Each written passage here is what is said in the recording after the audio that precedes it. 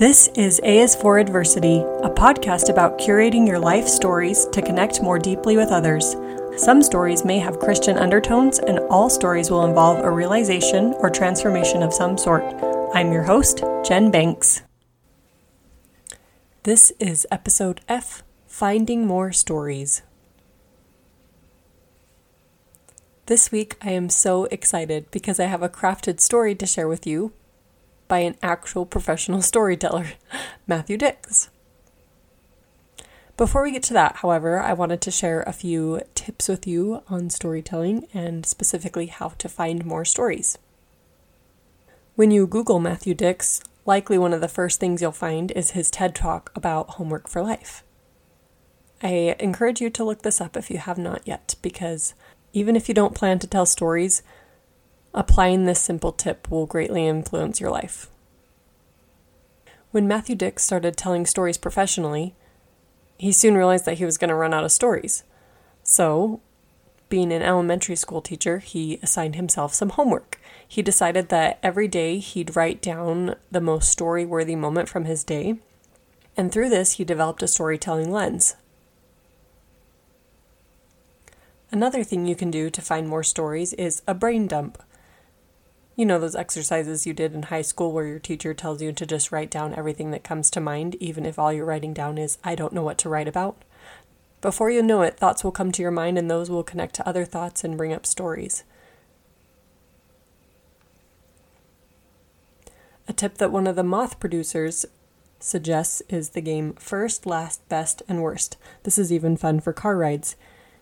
You name a noun, and then everyone has to think of their first, last, best, and worst of that noun. For example, dentist. The first time they went to the dentist, the last time they went to the dentist, the best experience they had at the dentist, then the worst experience they had at the dentist. Other easy examples are your first date, your first car. Those often lend themselves to good stories. On my mission, one of the families at the dinner table would go through the happy, the help, and the hard from their day. We often find more stories when talking to others. Their stories will trigger a memory in our minds. I'll include more strategies in the future, but these should get you started. Okay, on to a story from Matthew Dix. He emailed me this audio file, so I am sharing it with his permission. I'm walking down a very long hallway in the mathematics building at MIT.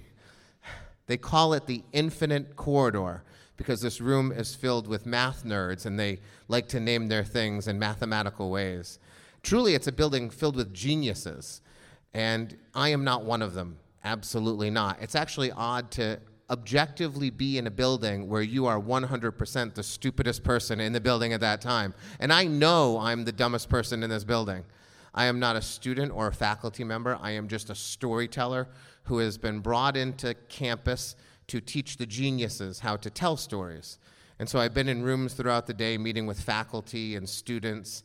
I'm in these rooms where they actually do math. There's chalkboards, real chalk that slide around, and on every chalkboard there's equations. And in all of the equations, not a single one of them has a number in it. There's just symbols. Like there's a level of math where numbers just stop mattering and they start using a language that I can't decipher. And it makes me feel like an idiot. I'm walking down this hallway to the bathroom. I've left 60 geniuses in a room behind me because I have to pee. And so I told them to talk amongst themselves and I will be right back. And as I'm walking down the hallway, I pass these two students, like 20-somethings. And as I pass them, I hear one of them say, well, if you take 3/4 and you divide by the differential, and they just walk by. And I think, that's the kind of stuff I thought happens in movies about MIT, but it actually happens in the halls of MIT. And this is the day when the NCAA basketball tournament is ending, and it's also opening day at Fenway Park. There is legitimate stuff that kids should be talking about in the city of Boston on this day. And these two guys are doing math in a hallway. And I just feel so stupid. And it's exactly how I felt when I went to college here in Connecticut. It took me a long time to get to college. I got kicked out of my home after high school, and I ended up homeless and in jail and on trial for a crime I didn't commit. My life was very messy for about 6 years. And so when I finally made it to college, to Trinity College, I arrived as a full-time student, but also as a full-time McDonald's manager. I was managing the McDonald's restaurant about 2 miles from campus. At the time, before cell phones, I had a beeper on my belt. And I would be in a feminist literary criticism class, and the beeper would go off because the fryer later at the McDonald's had broken, and they desperately needed me to come back to fix it. And so I was going to college with genuinely brilliant people who had gone to high school with purpose and meaning and had managed to land in this institution. And I was sitting there rushing back and forth to a restaurant, working 50 hours a week, picking up Peruvian immigrants in the middle of Frog Hollow so I could get them to work so that they could be there so I could go to college. And as I sat in those classes, and I did well, I never felt like I belonged. I always knew that I was the dumbest one in the class. And I always hid all of this truth about me from my fellow students. I knew they wouldn't want to know that they were sitting next to a McDonald's manager, and they wouldn't want to know that I was just on the roof fixing an HVAC unit, or I was doing payroll. Like, this is stuff that they didn't have to worry about, and I felt foolish for having to do. And it's exactly how I feel in this hallway now. I'm at MIT, and I'm just a dumb storyteller working with geniuses. And so I finish my walk down the infinite corridor, and I take a left to go to the bathroom. I push the door open, and I'm 6 steps in when I look up. And I see 3 women washing their hands at the sink, and I can hear a 4th woman peeing in the stall to my right. And I think, of course I have done this. This is not where I belong. And they look up at me, and they stare at me, and I apologize, and I step out of the women's restroom. And as the door's closing, I see the men's room. It's right here. Like, it's not hidden in any way. But I'm thinking maybe the door to the women's room is not properly marked. Maybe the sign fell off. But no, when it closes, it's clearly marked. Not only can I not do math in this building, but I can't read simple words either. And so I go into the men's room, and it's blessedly empty. There's 8 urinals that line the wall, and I choose urinal number 2, and I begin doing my business. And a couple seconds later, I hear the door open behind me, and a man sidles up to urinal number 3 right next to me. And this is weird. Like, if you're not familiar with men's room etiquette, we'll all pee next to each other if we have to. If there's 8 people in the room, we'll all use all the urinals and think nothing of it. But if there's 8 urinals and I'm at urinal 2, you should not be at urinal 3. You should probably be at urinal 7. 4 would be okay. There's just a certain level of exposure when you're using a urinal that we accept when it is necessary, but this is not necessary. And so right away I think this is probably some mathematical jackass who's trying to impose his brilliant intelligence upon me and make me feel stupid. But then I think, no, I know what it is. He's a math student. He's one of these guys that can, like, write equations without numbers but doesn't understand how basic things work, like urinals and bathrooms. Like, he's going to shoot rockets into space, but he's going to pee on people when he's in the bathroom. Like, he's just one of these weirdos. And then I start to wonder, is this my hang-up? Like, maybe I'm not as confident about my situation as I thought I was. Like, maybe this isn't a big deal and this is all me. Whatever it is, all of that goes through my head while I'm peeing next to this guy. And so I finish before he does, and I wash my hands quickly, and I leave the bathroom, and I head back down the infinite corridor to the geniuses. And as I walk into the room of the geniuses, it occurs to me that the last thing I was talking about before I left was the importance of small stories, of how everyone has a big story to tell, but we've got these little moments in our lives that can have real meaning for people, and those are the stories we have to find. And it occurs to me, I just had 3 of them in the infinite corridor. I walked by those 2 kids who were doing math on a day they shouldn't be, and they made me feel stupid. And then I walked into a women's bathroom and had people staring at me and a woman peeing to my right. And then I had that weird moment with that weirdo, aggressive freak at the urinal next to me. And I decided I'm going to tell them that. I'm going to explain to them how I could turn these not necessarily into stories, but into moments where we could connect. And so I do. I tell them about the 2 kids in the hallway, and I tell them about the poor women in the bathroom we were charged into, and I tell them about the freak next to me who doesn't know what he's doing, and they're all laughing, and they get it. Like they understand, and for a minute I feel, aha, maybe I'm a little smarter than they are.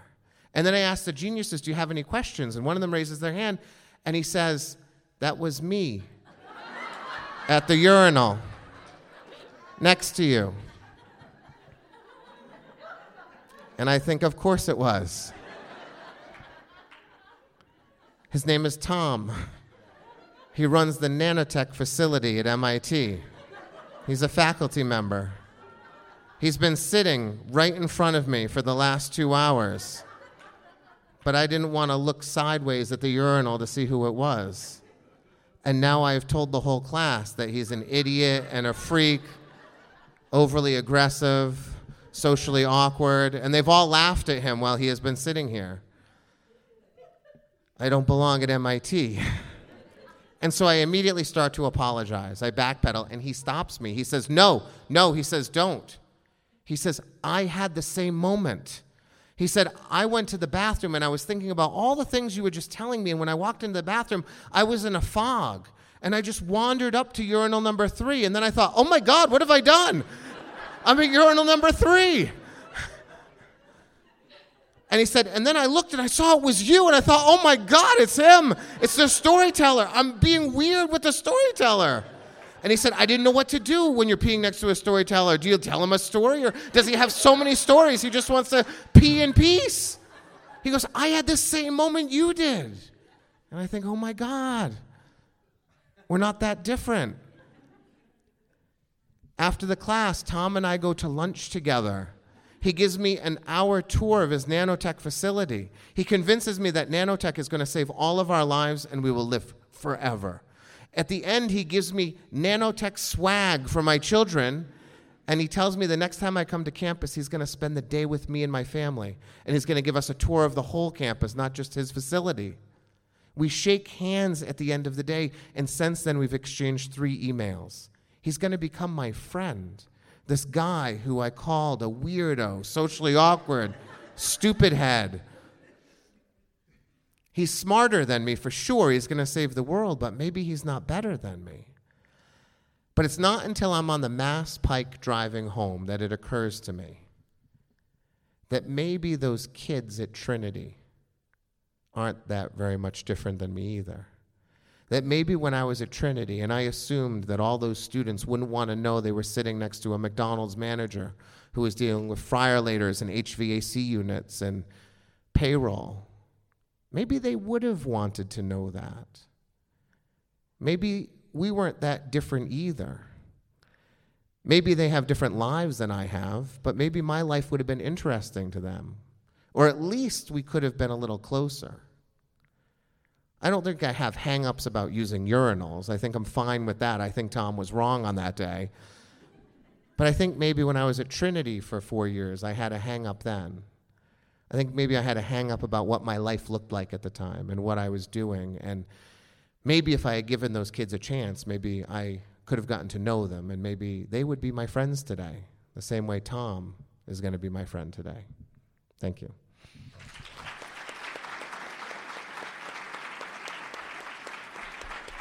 Nice job, honey. Very good.